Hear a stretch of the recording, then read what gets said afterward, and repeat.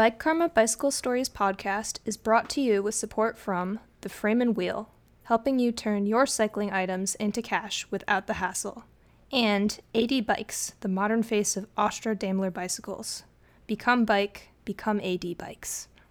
Hello and welcome to episode 48 of the Bike Karma Bicycle Stories podcast. I'm your host, Tom Brown. The mission of the show is to bring bicycle-loving people from all over the world together through sharing stories about bicycles. It doesn't matter what you're doing or your expertise level, if you've ever smiled when you're on a bicycle, you're in the right place. This time we talked to Jim Hunt from Canada about whether or not bikes can be haunted. We talked to Nick Raystrick about what those mysterious objects his grandfather left him meant. And my wife reads the second installment of Billy's Bicycle Triumphs, a vintage bicycle adventure from 1919. There are a lot of bicycle podcasts out there these days, and I really appreciate you coming along for the ride with me on mine. Let's roll out.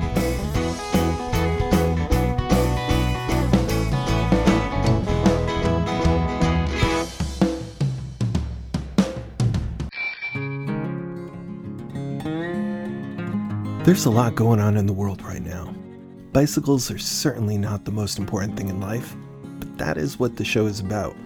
I want to continue to bring you stories from around the world about bicycles and cycling in order to make positive connections between humans. All that world is still there, even though it has been eclipsed by some major disturbances. Knowing that there is so much else going on for people, I want to acknowledge the struggle, but also provide just a brief break from the struggle for listeners who want that. So whatever is causing your problems right now, the pandemic, politics, health, income, your roommates, or all of the above, I want to validate what you may be going through right now and sincerely hope that the situation improves for you as soon as possible. By continuing to share stories about cycling, I hope I'm helping a little, if only indirectly. So many of us find comfort in riding, wrenching, and collecting bikes and the friendships we make in doing those activities. This is a tough stretch, and I hope you come through it as good as possible. I appreciate you coming along for the ride with me on this podcast. Let's keep rolling.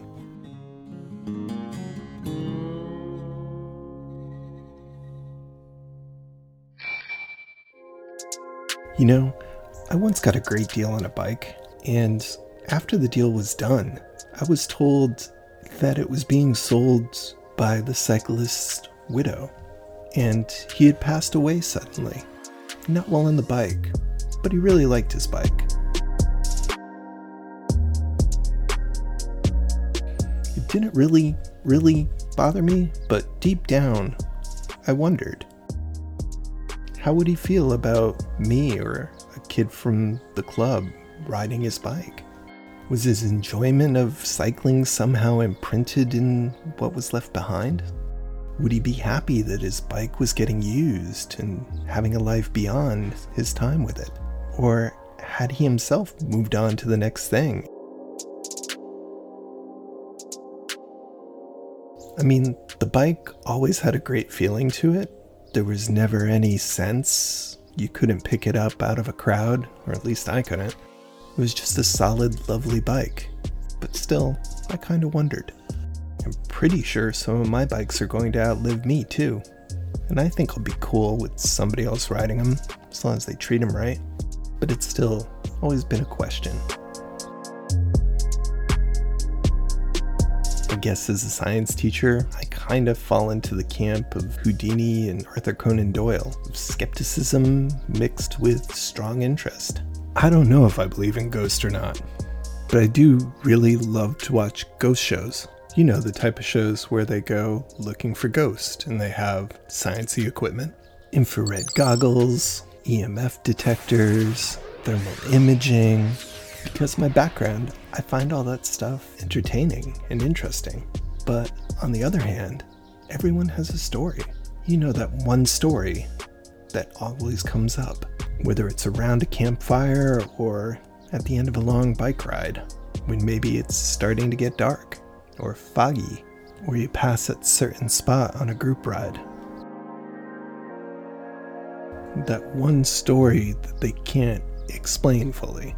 Whenever I used to go vacationing to a new city, I would try and drag my family out on a ghost walk, just because they were really enjoyable, and they told a lot of stories about the area and the history, and it was fun. Sometimes they're a little cheesy. I mean, we really had a good time when we went on a ghost tour of London. Of course, Salem, Massachusetts was also another good one, but even in unexpected places like St. Augustine, Florida. More than a place, I've always wondered, when you emotionally connect with something so much, could it leave an imprint? Like someone who's a great chef spending an entire lifetime making things in a kitchen with certain implements. Does that leave behind an imprint of some type? And so if that's the case, what about all the people who truly love cycling? Do they leave something behind on their favorite route? Do they leave an imprint? Do they leave a emotion? Do they leave, well, I guess, do they leave it all sometimes? So, can a bicycle be haunted? I recently got to talk to Jim Hunt, a medium from Canada. He's also an avid cyclist, and he's been on a TV show I've really enjoyed called Knock Knock Ghost. I think he may be the first person who's a medium who I've ever talked to about such things. But I was able to ask him my question about, in a good way or a bad way, can a bike be haunted? And he also shared a lot of other stories involving bicycles and ghosts. So I know that this treads on some sensitive areas for a lot of people. So Jim is about to talk about seeing dead people. If that's upsetting for you, you might want to skip to the next segment. But if you've ever heard Jim talk before, or you've seen him on Knock Knock Ghost, Jim just strikes me as a really good guy. He's nice. He's a kind person. And I was grateful that he shared some stories with me. So in the spirit of, there are more things in heaven and earth, etc., here's Jim Hunt with Can Bikes Be Haunted? I want to start with just kind of a general naive question. So Jim, can a bike be haunted? In a heartbeat. Absolutely. So a bicycle? Yes. A bike. I've been on a bike and I've been pushed off a bike in so many different cemeteries. And cemeteries are usually a place where nobody hangs out. They really don't. But I've been pushed off a bike. It's crazy.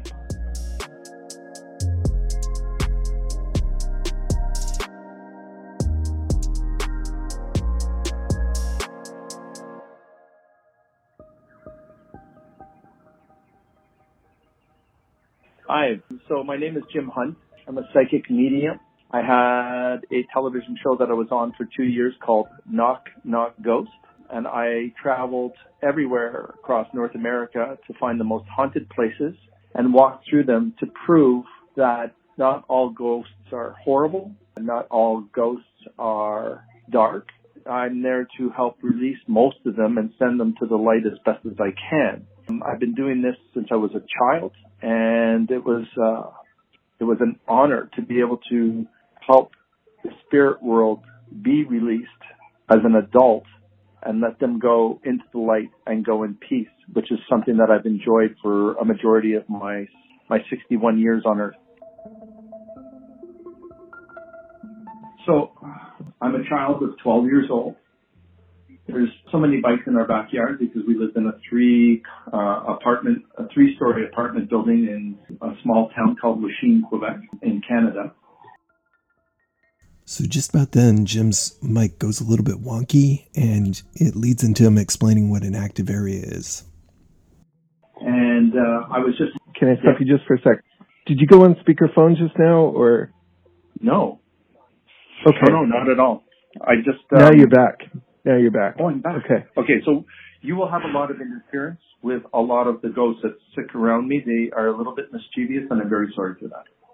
Oh, that's okay. It's just like your voice kind of started to go into an echo a little bit, and then it's come back again. Then it came back. I'm so sorry. That's they on the show. They have a hard time with my personal mic because I kill the batteries in mics and everything else that comes along with me for a ride when I'm in a place that is very active. I try not to use the word haunted as much as I prefer active. I'm trying to change the perspective of how people see things. Okay, so my very first humbling experience. I was 12 years old.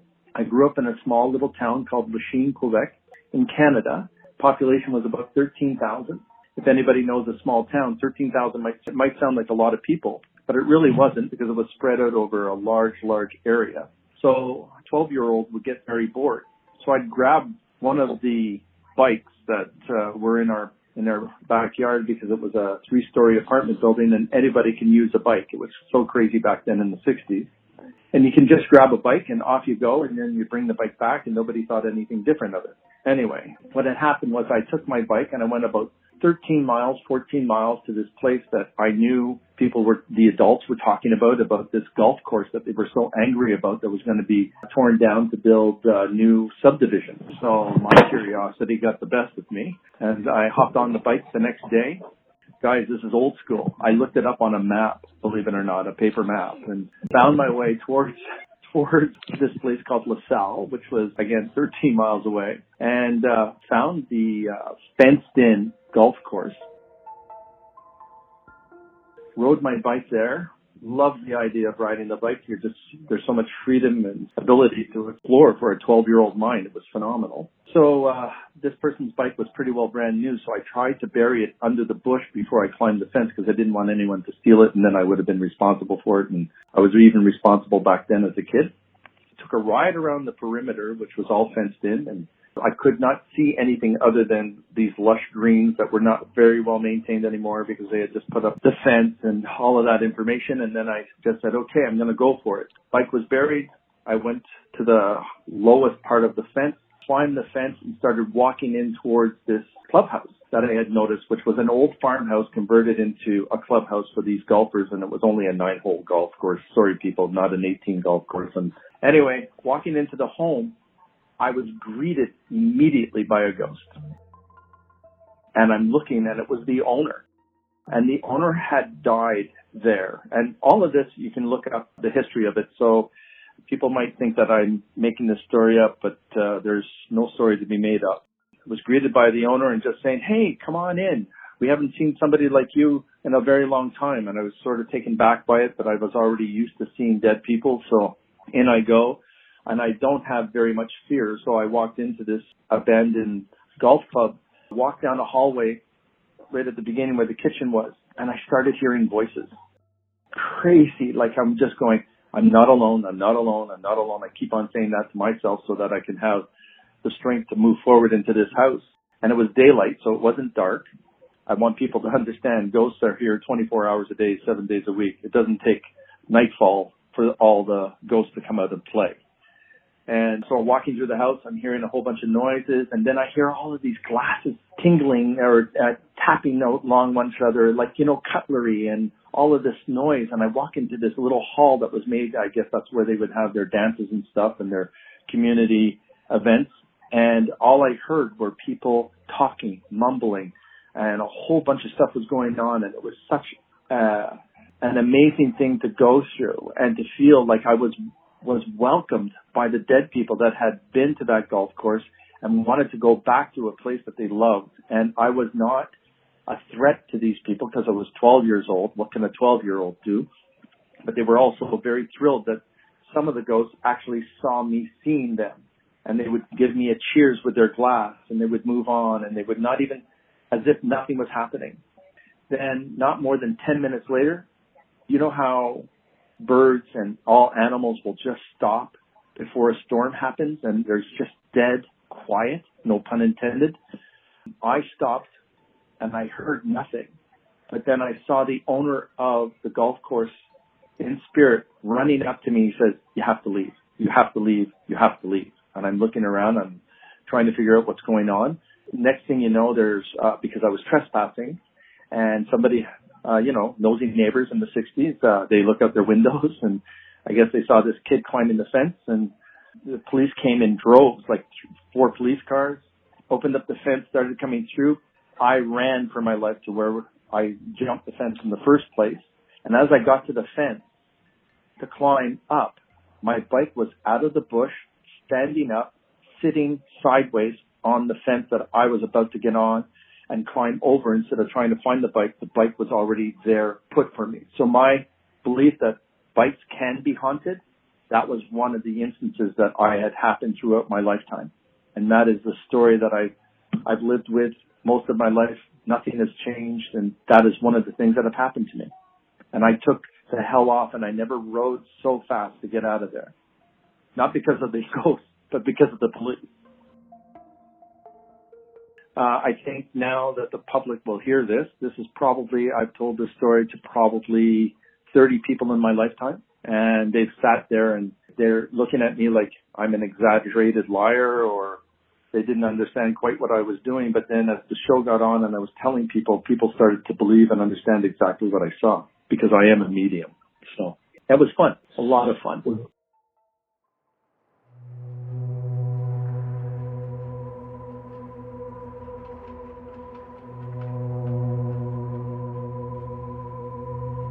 Is there like a story about a cyclist per se who's hanging around that you've picked up on? Like as you're out cycling, like as I'm out cycling, sometimes it takes 18 miles to get calm after a long hard day, and then the last 2 miles is purely zen, flowing, one with the universe. But during those times, your mind starts to wander, and you start to think about, where am I?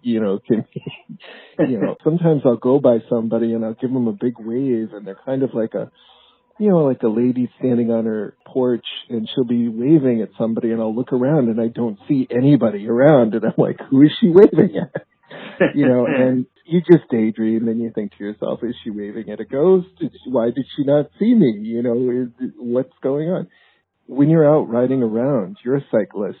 Do you see or pick up on cyclists out there? Okay. Now, I'm going to define this a little bit. I've seen cyclists. I don't know if you have a program in the United States, but here in Ontario, when a cyclist has been hit, they take a bike that is wrecked anywhere. They fix the bike up. They paint it white, put it with flowers on the corner that person was either hit and killed by. I have seen more cyclists there in that scenario than I have with actual psychics. With actually cyclists on bikes riding beside me or behind me or anything like that. But on a lot of corners around our busy Toronto, there has been so many pedestrian and cyclist deaths that those are the people that I see all the time. And what's scary, I'm a father now, a second time, and I have a 3-year-old. At the time she was 2, and my wife was with me, and we were just going out for a regular drive to a big park. And I put on the brakes so hard that my daughter hurt herself from her seat. She was crying. My wife hurt herself because I put on the brakes so hard. And then she said, "What the F did you just do?" And I said, "I'm sorry, there was a cyclist right in front of me." And it was a cyclist holding her bike, and she had died that day on that corner street once I found out about it. But I had to put on my brakes, and I have no clue to this day how cyclists who have been killed in that instant, how they know that I was coming towards that intersection and I was able to see them and frighten my family, and I was trying to avoid a cyclist because that's how real it looked to me. And I don't know how to explain that.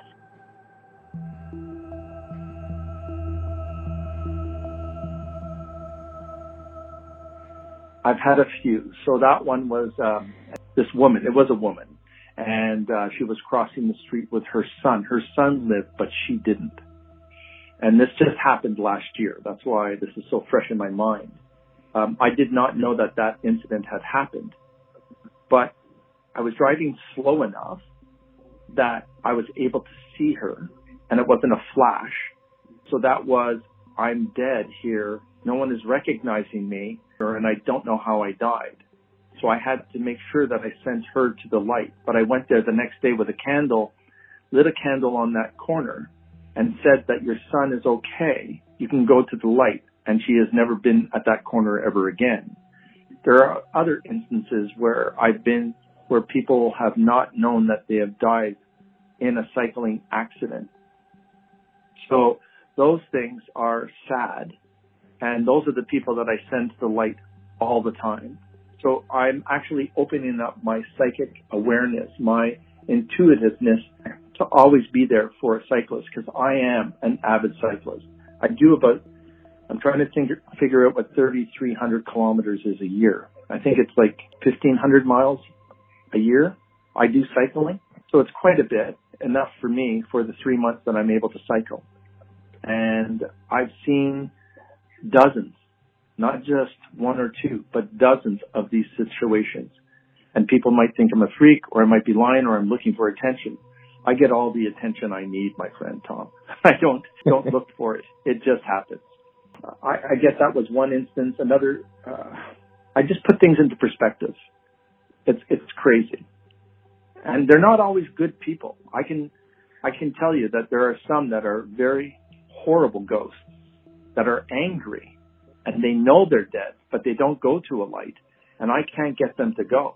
But they will frighten people that are on that corner. They will hit a person's bag or knock their purses to the ground. They will push people over on their bikes that are waiting for a light to turn green, and the person doesn't even know why. He's looking around themselves saying, I had my balance. What's wrong with me? And I can sit on that corner and just sit and watch some of this stuff. So there's a lot out there that people don't see. And as a cyclist, taking my time, chilling, because that's my downtime. It's something that I love. And it's just horrible to see some of those things out there.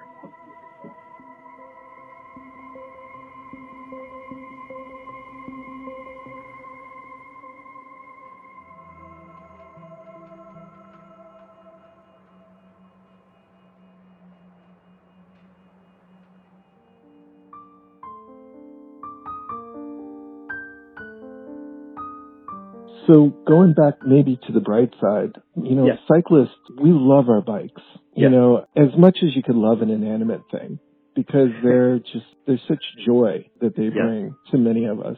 Mm-hmm. If we went into like an area where tons of old bikes were stored, would you be able to pick up on anything in that type of environment? Have you ever been in that type of situation where it's just a big room or a warehouse full of old bicycles?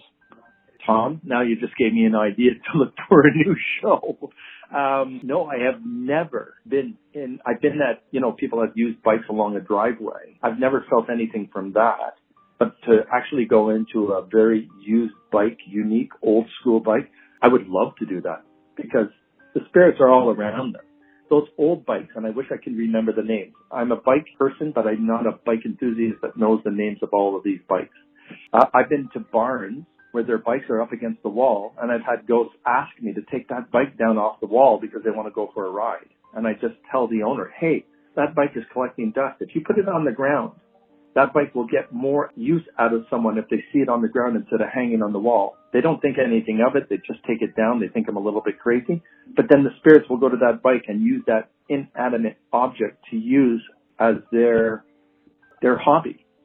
People need to understand what the dead do. When Mexico has the Day of the Dead and they celebrate with food and beverage and they put it down as an offering, we can grab that bottle of wine, pour it in a glass and drink it. And so do the dead. But they get the ability to hold that same glass, that same bottle, and pour themselves their own wine. So I don't know why it wouldn't be the same if a bicycle was out there.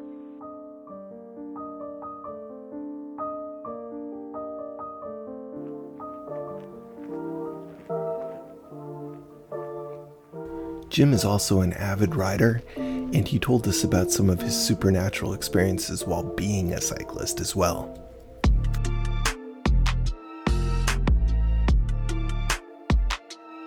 The largest cemetery in Ontario is called Mount Pleasant. That's about a 20-minute bike ride from where I live now. And I'll ride my bike there through the night, and I've had some very interesting situations there that I think people need to sort of understand. I was pushed off my bike, which was a mountain bike, a 29er hardtail. And I'm very, very fluid on my bike, and I'm very strong on my bike. And I was knocked off my bike, pushed onto a gravestone, which would have been about 3.5 feet from where I was pushed off my bike in the center of their little paved path to go from one crypt to another or from one headstone to another. And I was pushed off this bike at a certain time and landed in front of this tombstone with an urn of a dog, and this dog was ripping at my ankle, and my leg was moving involuntarily because there was another person who was going through that place as a walk, and it happened around 2 a.m. and I freaked that person out, and I just said, "There is no dog," and I just heard a dog in the background. Listen to that. Yeah, that's my dog downstairs. So I might send over to the other side if she doesn't. Thank you. That was awesome, though. No, I love that kind of. That's a blooper that we put on the end of our show. Yeah, the UPS so good, man. The UPS man. Oh God. I love it. So I've had that happen to me that I try and let people know, but not as often because I don't want people to be fearful of the dead. This was just an angry ghost trying to get my attention who owned that dog and was bitter that someone had taken care of that dog because I had looked them up after a little while. And this dog, from what I heard in the neighborhood, was one of the worst dogs in the neighborhood. So it made sense. And I had no marks on my body. I had no tears. I had nothing. But it felt like that dog was chomping on my ankle and just like, ripping it like it ripped one of its play ropes. Like it was crazy. There's a lot out there that people don't see. And if you opened up your mind to so many different things, we have the ability. I don't ride with fear. I don't act in fear. I love meeting the dead. I like talking to the dead. And I have never had the blessing, which is sad, to actually speak to a ghost or a spirit and have a conversation with them about their bike, which is something that I've always wanted to do. My job, what I believe is to let these people go to the light so that they can go in peace. They don't talk to you very often. They don't say thank you. They just turn around and go to the light because they are in such peace at that moment for them to fade into that light and to be taken. And that's all I worry about. The crazy thing about that is that bike stayed. They didn't take the bike with them. So it's like a calling that's where I passed away. Maybe I can go there and make sure I can save another life. Maybe that's what their job is going to be.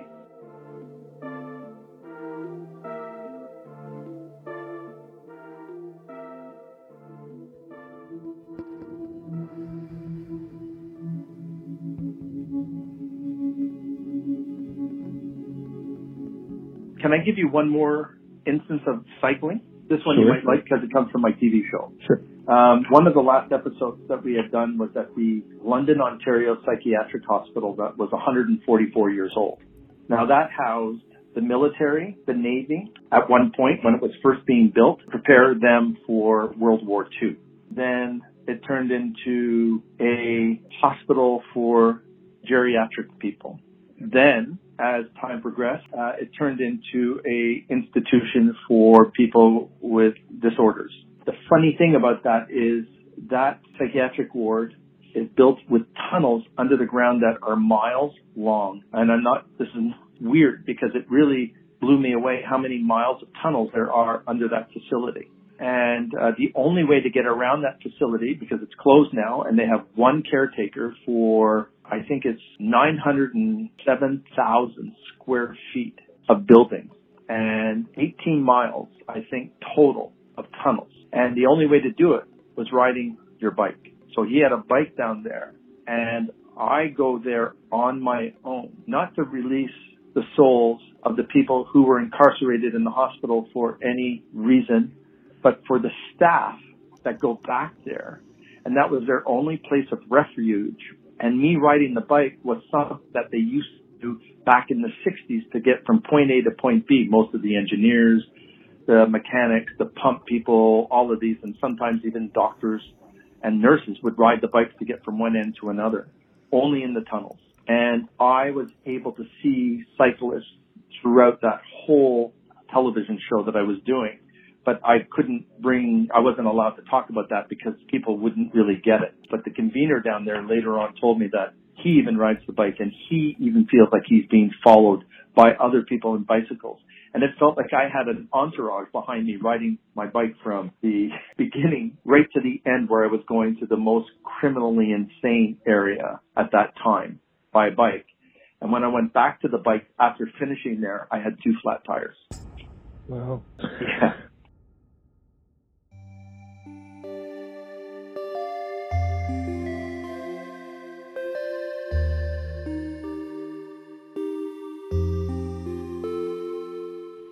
I am an avid cyclist. I love cycling. Cycling people can sometimes be really, really weird people, but we're good people. This is our break. This is what we get away from. And the cyclists that have passed away by means not of their own. And if you feel them, just send them to the light. Just say, go to the light, because that's all they need to hear sometimes. They don't know where they are. They don't know. They're lost people. They're lost souls. They need to go home to their families. And I send them every year. And all of you cyclists, all of you, if you take 2 seconds or 5 seconds or 5 minutes and take that extra piece and sit at a corner where a ghost bike is, just say, you have the permission to go. You don't have to be here. You don't have to protect us anymore. Please go home, so that they can come back and cycle all over again. That's my take. That was great. That's a very peaceful, very loving way to end the segment. So that's great. So Jim, really enjoyed watching Knock Knock Ghosts. You were on that for the first 2 seasons, and you've got lots of other stuff and lots of other places that you do work. Where can people go find out about your work and see more of it? Okay, so I've left Knock Knock Ghosts on friendly terms. I needed to go out and do a little bit more on my own. I loved everybody that was on there, but they were going into a direction that they needed to go into, and I needed to go into a direction that I wanted to go into. I have a website called jghuntconsulting.com. You can go to my webpage and book me at any time. I am on Instagram at Jim Hunt Official. I am on Twitter at Jim Hunt Official. I am presently working on a new show, which will be airing hopefully sometime after the situation that we're going through right now. So sometime in late fall. If not, it'll be at the beginning of January 2021. And it will be very interesting because my idea is to help people as a life coach.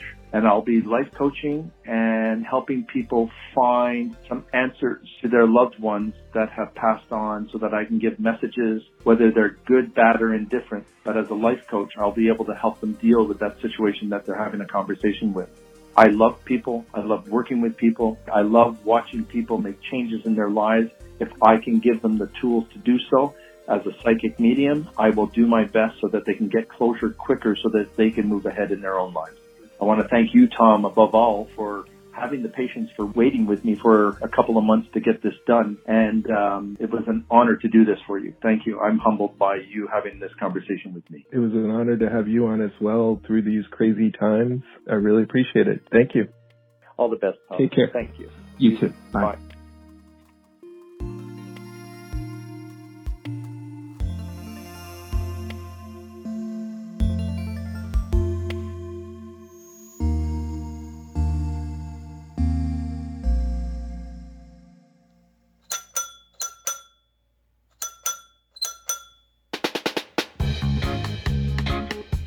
Hi there, everybody. It's Fred Thomas here at AD Bikes. Guess what? AD Bikes is now on Shopify. The site is up and running. It is safe and secure, and it's easy to navigate. All the frame sets are there. There's a link to the AD Bikes Verge Sport team store, and you can find small parts and merchandise. You can also learn more about the AD Bikes Conversion Program and the AD Bikes Choice Program, 2 innovative and popular programs that transfer the value remaining in your old gear into an AD bike built up exactly how you want it.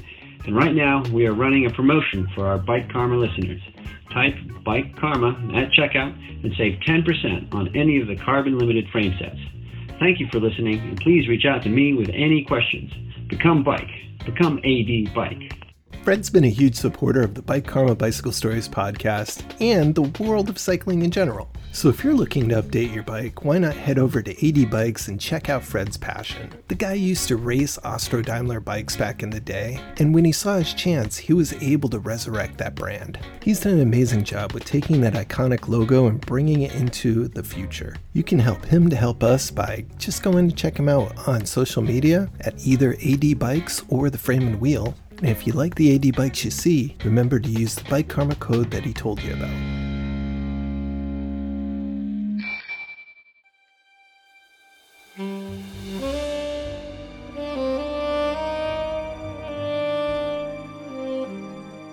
Imagine that you were helping a parent clean out their house, going through the accumulated generations of clutter, and in the middle of that, you found an envelope addressed to you,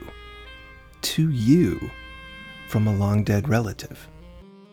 And instead of a letter, there were just two things inside, with no explanation. Well, that's what happened to our next guest from across the pond.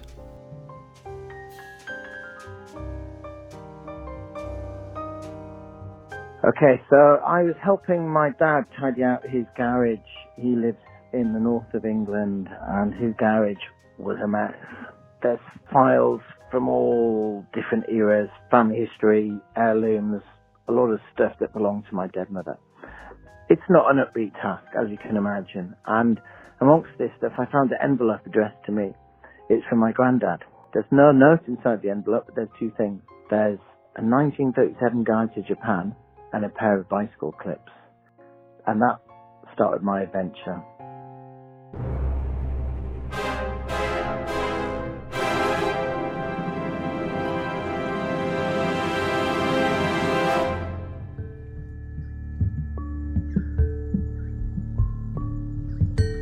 Hi, so my name's Nick Raystrick. I'm from England. I'm a writer and I also train journalists in developing and transitional countries. Quite a lot of that is in Africa, but at the moment I've got a toddler upstairs who's asleep, and that's what I'm doing a lot of at the moment.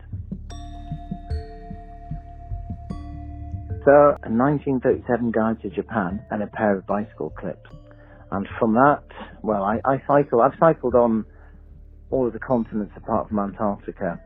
But specifically, I was trying to find what this was all about. Why had he left the bicycle clips to me? What was the link here? But there's something else. I was also working in Africa quite a lot at the time, so I was spending a lot of time in East Africa working on development projects. And it was curious because I was working in places where they were building a lot of roads. The biggest killer of young Africans is road traffic accidents, and yet they're building more roads. The roads aren't very good quite often. They're using cars which have basically been declared as unsafe in Europe and North America, but they're shipped to Africa. And there's hundreds of thousands of people dying on the roads every year. More than 1 million people die in road traffic accidents every year. So this kind of concerned me, and it got me curious. And what started off as a mildly interesting diversion became this like Moby Dick kind of obsession, like with what are we doing with cycling? What are we doing with urban transport? And yeah, I ended up cycling in Colombia. I cycled in Shanghai. I cycled in Berlin. I did a lot of cycling in Europe as well, of course, in England, where I'm from. I haven't had a car since the late 90s. So I'm a person who cycles anywhere. But I was curious as to what's happening in some of the poorest places in the world. Are they going to copy a model of just building more roads and destroying their kind of town centres, or are they going to kind of adopt a more Northern European model of thinking about things slightly differently and thinking about, well, maybe we can pedestrianise certain areas of town and we can use last mile haulage in different ways. So that led to some pretty big questions about the role of cycling in the world, but it all started with an envelope with just two weird little objects in it. In the envelope, there's two things. There's a pair of bicycle clips and a 1937 guide to Japan. Now, bicycle clips, you don't really see much these days, but they're the C-shaped metal things that people used to use to hold their trousers away from the chain of the bicycle. You can't really get them installed so much these days. And the 1937 guide to Japan was this beautifully illustrated, slightly bigger than an A4 guide to Japan, Japanese industry. It had beautiful pictures of like temples and pagodas and cranes, this amazing object, but I had no idea why my granddad had it in his possession or why he'd given it to me. So I found myself cycling in East Africa, in Tanzania. I've been visiting Tanzania as a volunteer and also with work for over a decade. But riding a bicycle in the country really gets you under its skin. I bought a Black Mamba bicycle. That's a old-fashioned sit and bed kind of a bicycle. It's a joke. The Black Mamba is the fastest snake in the world, I think. Maybe it's fastest in Africa. The Black Mamba is a slow bicycle. It looks like it's from a different century. But it's an important tool in Africa, in East Africa, and farmers use it to carry massive bundles. I started filming these. I got slightly obsessed with them, to be honest, and I got some of my colleagues to help me try and film a classic farmer on a bicycle with a big bundle of stuff. And it was a challenge. It was interesting stuff. But I rode this big steel bicycle in the foothills of Kilimanjaro. I also cycled in Zanzibar, where I rode a Japanese Mama Chari bicycle. That's a Mama's chariot bicycle. It's a bicycle that is mostly used in urban centres in Japan, used for transporting like a mother and her children traditionally. That's where the name comes from. I got slightly obsessed with African bicycles. I got obsessed with African bicycles and the fact that you can't really buy a new bicycle in Africa. It's all old bicycles from the West. So bicycles that have survived the zombie apocalypse, basically. These old bicycles that have done thousands and thousands of miles, and they're still going strong in Africa. And I kind of got interested in the idea that away from the showrooms of bike shops and carbon fibre this and the latest bike trend, when a bicycle dies, it actually has a second life ridden by someone else in a poorer country. I got quite interested in that idea.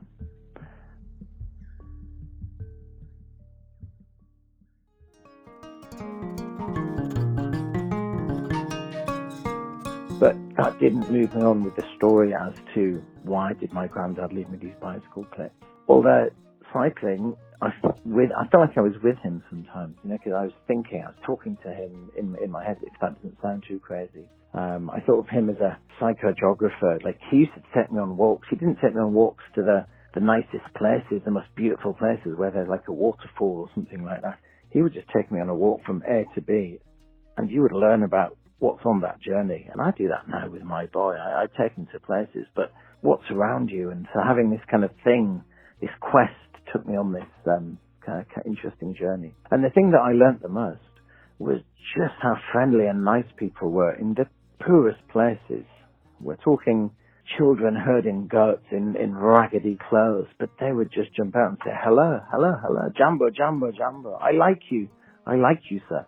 Really nice welcome, which is really interesting because you don't often get that in your cycling in the UK.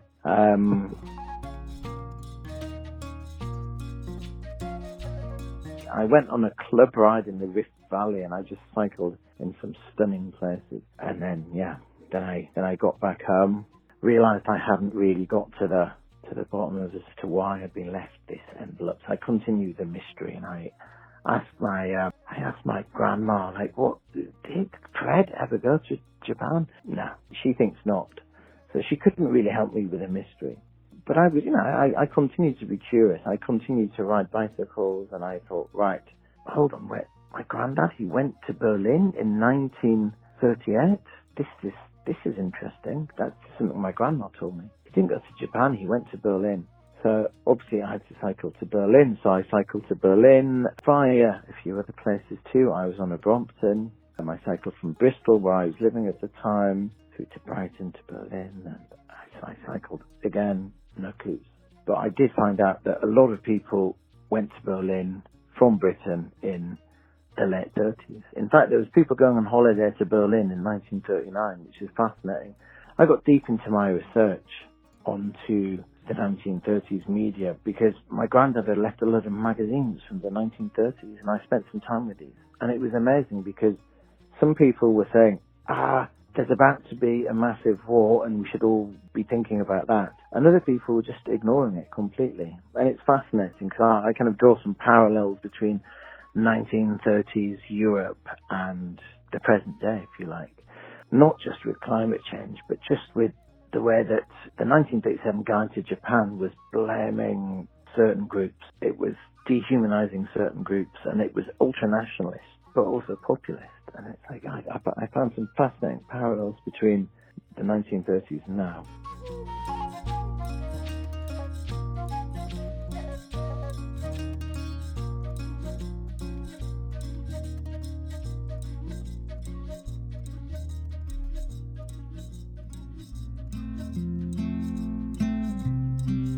So the next place I went to was Colombia, and I've always been fascinated by what's been going on with Colombia's infrastructure, because Colombia is at the crossroads. It's one of these countries that's not rich, it's not poor. Most people live in a middle-income country. Their transport policy is excellent. They've got these ciclovias, as they call them, these days where they close off the capital city and various other cities and everyone cycles. They've got more cycleways than other comparable countries. So they haven't just decided we're going to build lots of roads for cars and that's what's going to happen. It was amazing because I hadn't expected that I'd have been taken down this route, but there I was. I cycled in the Andes and I cycled in Bogota. I cycled in other places in Colombia, and I realized that you can still have a modern developing country and you could put bicycles right at the heart of how you decide to do transport. And it was fun. That's a great day. Ciclovia wasn't a political event. It was a carnival atmosphere. Ciclovia is an event which started out in Bogota in Colombia, and it's a day when they closed down the majority of the roads in the city. It happens elsewhere in Colombia and elsewhere around the world now. What happens is, as well as bicycles taking over, you have pedestrians, you have guinea pig races, aerobicize, Michael Jackson impersonators, all sorts of crazy stuff happening. And the entire atmosphere of the city changes, which is important because it's not easy to get exercise if you're living in a large town miles away from sports facilities. So to me, it was a beautiful thing. So finally, of course, as part of the quest, I had to end up in Japan, so I went to Tokyo and I cycled in Japan and Tokyo. I learned so much. Every single country that I visited, I learned a lot about how people ride their bicycles, how you can organize your transport infrastructure, and it was always the people, very interesting people. Wherever I went, the whole journey, it was a blast. And it was also good because I felt like I was kind of with my granddad, like he'd sent me off on this crazy journey. I'd taken it up and, you know, I did have to write it up. And so I wrote a book. It's called The Bicycle Clip Diaries. It's on nickraistrick.com. That's nickraistrick.com. It's also on Kindle. And hopefully when I get around to it, there's going to be an audiobook too. Also, I'm on nickraistrick.com. I'm also on Twitter and Instagram. You know, one of the things that slowed me down reading your book was every time you mentioned a bike, I would stop to go look it up on eBay to see if I could buy it or to see what it looked like. What were some of the different bikes that you talked about? I mean, there was the Black Mamba bike. So the important thing I'd like to say about the Bicycle Clip Diaries is that it's aimed at a general reader, and it's about like adventure, and it's about loss and grandparents and crazy journeys and all of this and the people that I met. But obviously I'm a bit of a bicycle geek, so I did ride different bikes. And there's a classic old-fashioned kind of set up and beg, as we call it in the UK, kind of bicycle that they're still making in China, which is the classic traditional African bicycle. And so I bought one of those in Africa, and to come full circle, I ended up buying one in China as well. Was that the Flying Pigeon? That's the Flying Pigeon. Oh, you're never going to guess where I saw one of those. Where's that? Iceland. Reykjavik. I saw my first amazing. Flying Pigeon in Reykjavik. They're amazing, beautiful bike. They're amazing. But, like, since I wrote the book, I discovered that, like, there are these rally forums where people geek out on kind of early 20th century rallies, and actually they're kind of copies. So they're making now a copy of the bike which is like 100 years old. And I find that bonkers, but it's still a practical, efficient bicycle, you know? I find that pretty curious. But I mean, I suppose part of what I'm about is just riding any bike. You know, I've got a mountain bike, I've got a road bike, you know, and I've got a bike that I just ride in town that I don't mind so much if someone steals it. No one has for the last 10 years because it looks such a mess and it doesn't really work all that well. But, you know, I think sometimes people in the bicycle community, they get kind of almost like fetishizing into bicycles, and it's got to be the best bike. Well, it doesn't really matter as long as it's, you know, as long as you're getting there quicker than walking, then you're good. Excellent. Well, thank you very much for being on. Thanks so much. I really appreciate the support. Cheers now. Thank you. Bye-bye. Yeah.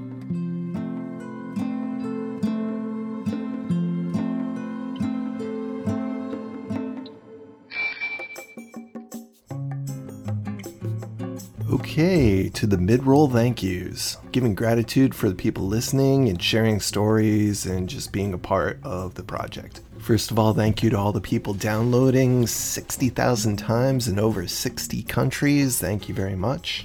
It really helps when people follow and leave positive reviews online. So for following on Podbeam, which is where I host it from, thanks Philip B81, Herx Asim Biskelet, Bjorn, Jess, CC Ryder, Big Moose, Simon on the Mark, Stocky, Roy G, John N, Moltenier, and Triss. Thanks very much to you folks and everybody who's following on wherever they're listening from. Thanks for following and sharing anywhere. So also want to give a shout out to Roy Grimberg and Philip Muller and Jeremy Duke, some of the folks who are helping on Patreon. As you probably heard, the goal at this point is just to break even with making this show and still being able to make and send out free stickers and such like that. For as little as $1 a month, you can help me to do that. Just go to patreon.com and look for the Bike Karma podcast. Another way to help out the show is to help the people who help us. So if you go and check out Fred Thomas's two businesses, either the Frame and Wheel, if you want to buy or sell used bicycles or parts or accessories, the Frame and Wheel is a great place to go. Or check out AD Bikes Redux, the new incarnation of Austro-Daimler bicycles from back in the day. Just following either or both of those on social media greatly helps us, because it helps Fred to continue to help us. And a quick apology, I am sorry that it has been taking a while to get out the episodes, but getting through the end of the school year this year was kind of challenging.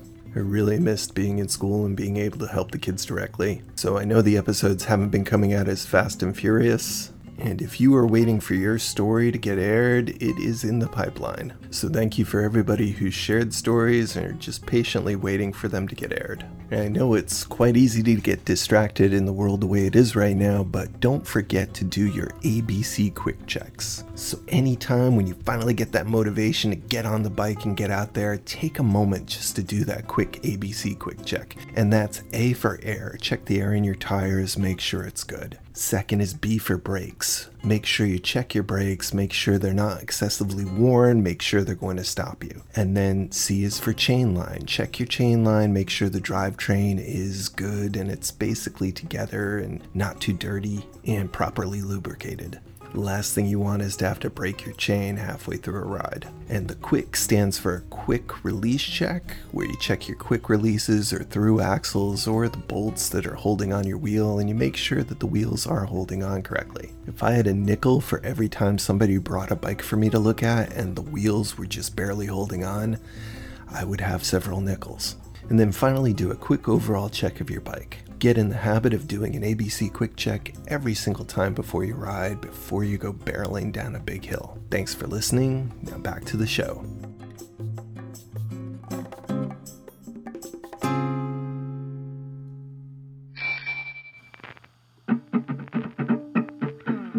Come back with me to a time long ago, in the golden age of American-made bicycles.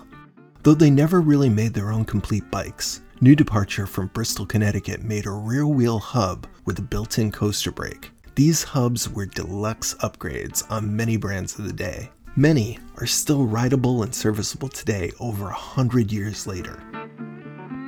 Way back in 1919, before the internet, television, and even commercial radio, New Departure was marketing their superior bicycle hubs via the adventures of Billy Banning. Here at Bike Karma, I found a copy of this promotional book and will bring you a chapter each episode until the saga is complete. So come back with me to 1919, when Billy Banning's life was forever changed by a bike with a very special rear wheel. Travel back through time to experience Billy's bicycle triumphs.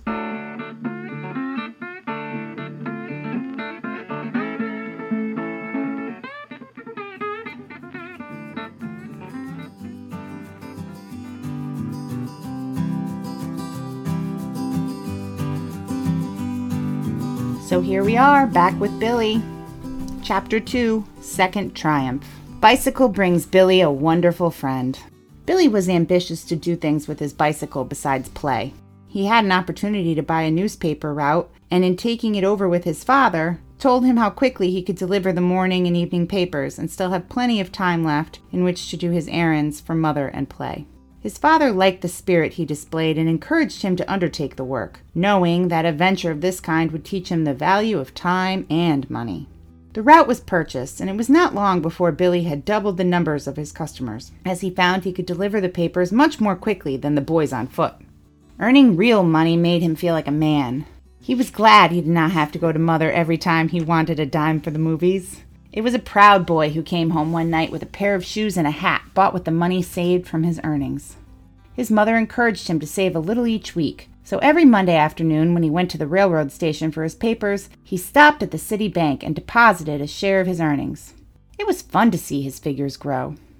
Mr. Ingalls, the president of the bank, came to notice the boy who came so regularly, and one day he hailed him as he was going out and called him into his office. Billy doffed his hat politely and stood in front of the president's desk, not at all embarrassed by the keen glance the great man gave him over the top of his glasses. Yikes. This is getting Billy, I hope dark. Billy, I hope your uh-oh feelings are happening. Your name is Banning, isn't it, young man? Yes, sir. You come here and deposit money every week, don't you? Yes, sir. Do you mind letting me look at your book? No, sir, said Billy as he reached into his pocket and handed the president his bank book. Well, that's very fine, very fine. You haven't missed a week, have you, Billy? No, sir, and I don't intend to. It's really fun saving money once you get started. Do you mind telling me what you do to earn this money? I noticed you with your school books, and you can't have many hours in which to work and play, too. Why, I sell newspapers, sir. I have a morning and an evening route that brings me in about $1.50 a day, and I always make a point to save $1 of it. You see, Father bought me a bicycle to improve my health, and when I got real strong, I was sure I could use my wheel to cover a good-sized route twice a day, and do it so quickly that I would have plenty of time for recreation and doing a few errands for Mother. It's easy to do this all when you have a bike, sir.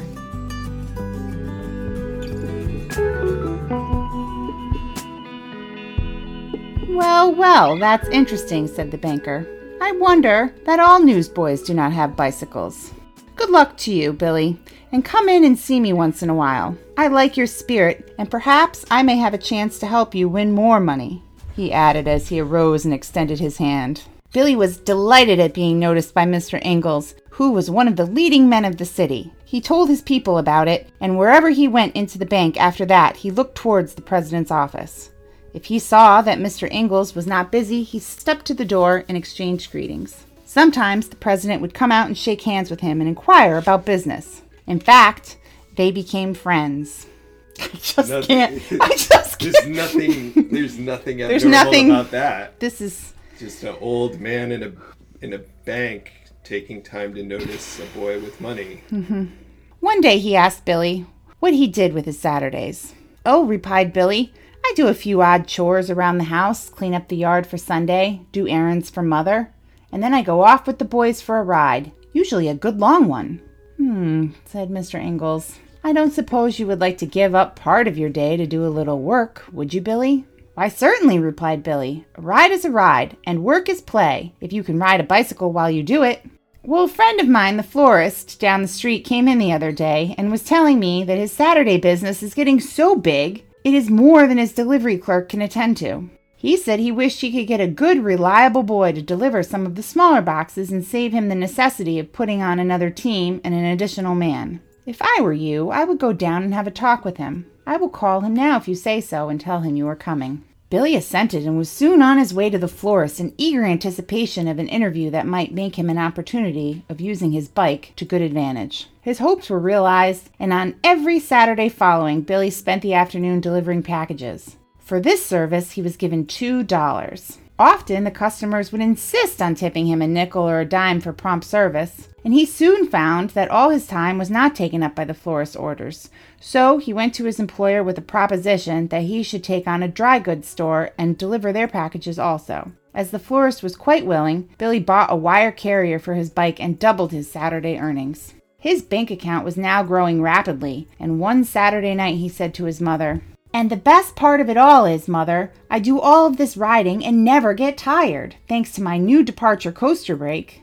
It not only makes pedaling easy when I have to pedal, but half the time my feet are at rest and I am coasting either down grade or over the level stretches of road. It's fun every minute of the time. I'm never afraid of collisions, and although I have to go through streets where traffic is heavy, for my new Departure is there every minute, and if there is the slightest chance of a collision, all I have to do is apply the brake and everything is okay. I can stop in less than a wheel's length. In fact, I have better control over my bicycle than the rider of any other conveyance on the street. No wonder they say that the new Departure is the brake that brought the bike back. I want Dad to get on and ride some night and just see the difference between my bicycle with the new Departure in it and the bicycle he rode when he was a boy, when he had to depend on a heavy, clumsy spoon brake that was hard to operate and gave him so many headers." Meanwhile, every boy in the neighborhood to whom Billy had shown his bank book began to get the earning and saving habit. It was a common sight to see 2 or 3 boys with well-laden baskets skimming along over the pavements delivering the ingredients of various Sunday dinners, and boys with bank books became the most common thing of all. Okay, I know you all want me to keep reading on to the 3rd chapter, but we shall have to wait. Well, the 3rd chapter is of course called The Third Triumph, and Billy will be meeting the banker friend's charming daughter. More to come.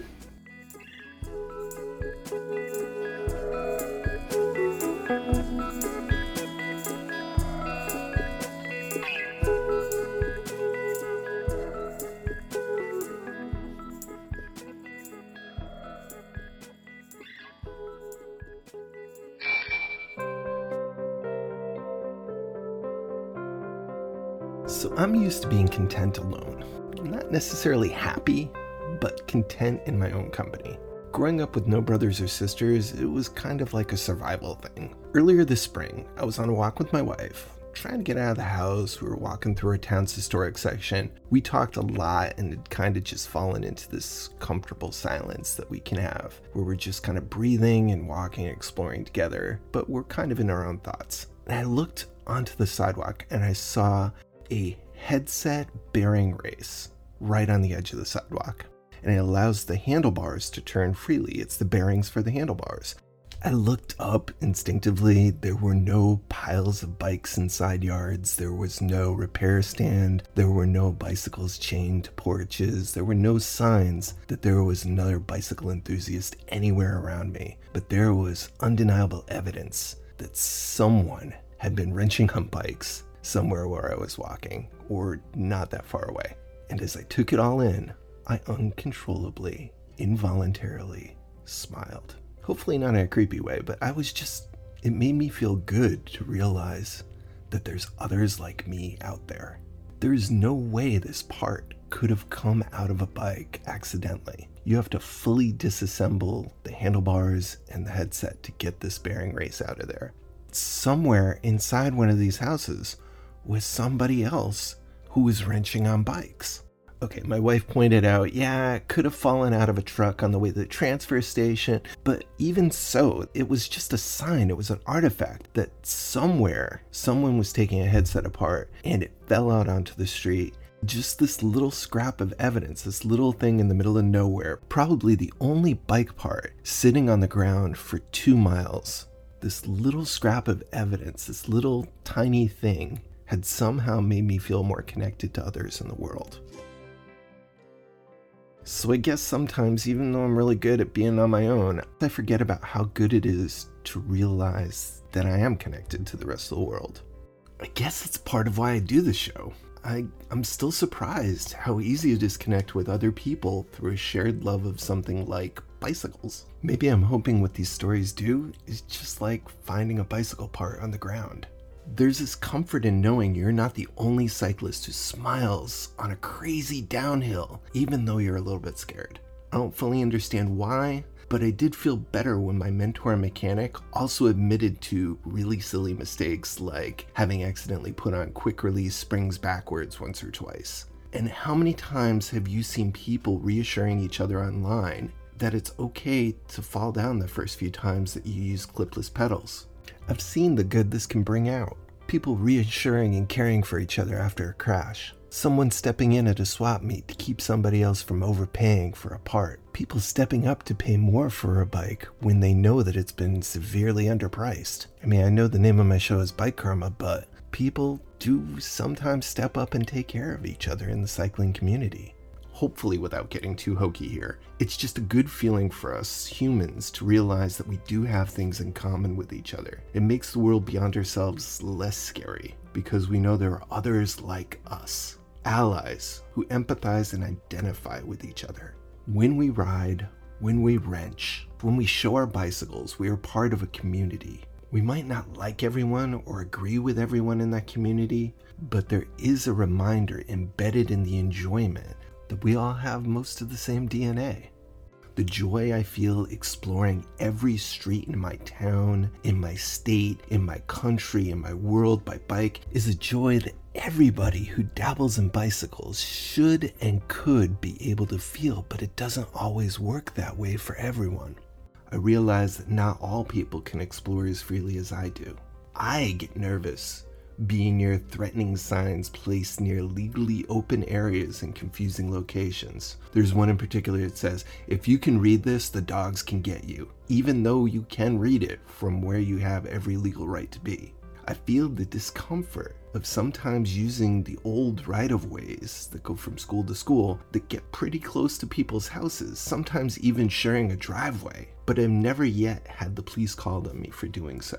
I see the haters looking at me who would prefer that no one is riding through their cul-de-sac to a trailhead that they tried their very best to restrict the use of, but it has never ended up in violence towards me.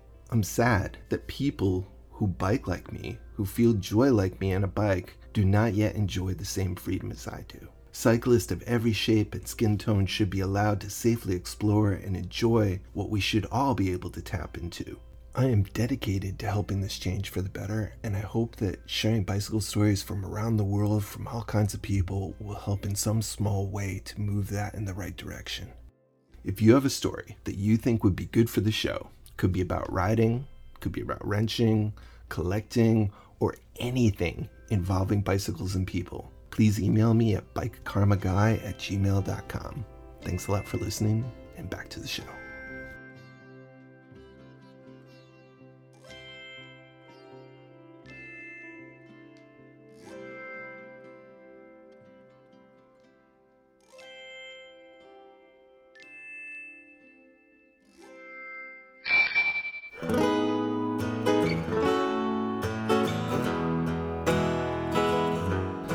Well, you've reached the end of another episode of the Bike Karma Bicycle Stories podcast. I hope you liked it. I'd like to thank our guests, Jim, Nick, and my wife Liz. And as always, would like to thank Keller Glass and the band Mobjack for their opening and closing theme music. You can search them up on mobjackmusic.com or search up Keller Glass to see what he's doing lately. All the other music used in the program is royalty-free, attribution-free music, and we would like to thank those musicians as well. If you have a question or comment, an idea for a story, or perhaps you have a product that you think would be a good fit for sponsorship on the show, you can email me at bikekarmaguy@gmail.com. That's bikekarmaguy@gmail.com. Free stickers are also available. If you have a shop or organization, I can send you a big one for the door and then some little ones to hand out. Have some really exciting stories lined up in the pipeline for you, so be watching out for that. The Bike Karma Bicycle Stories podcast is the intellectual property of Thomas Brown, all rights, including copyright, trademarks, and artwork, most of which done by my family. All those rights are asserted and reserved. Please stay well, stay vigilant, and take a little comfort in the past, especially from the flu of 1918. We all want things to go back to normal, but it is going to take some time. We can still learn a lot from history. Take care, my friends, and until next time, keep it wheel. And I can take my time and cut it down, but I'd rather waste it with you on the ground, 'cause I'm tired of writing words and sending them on out on the ether.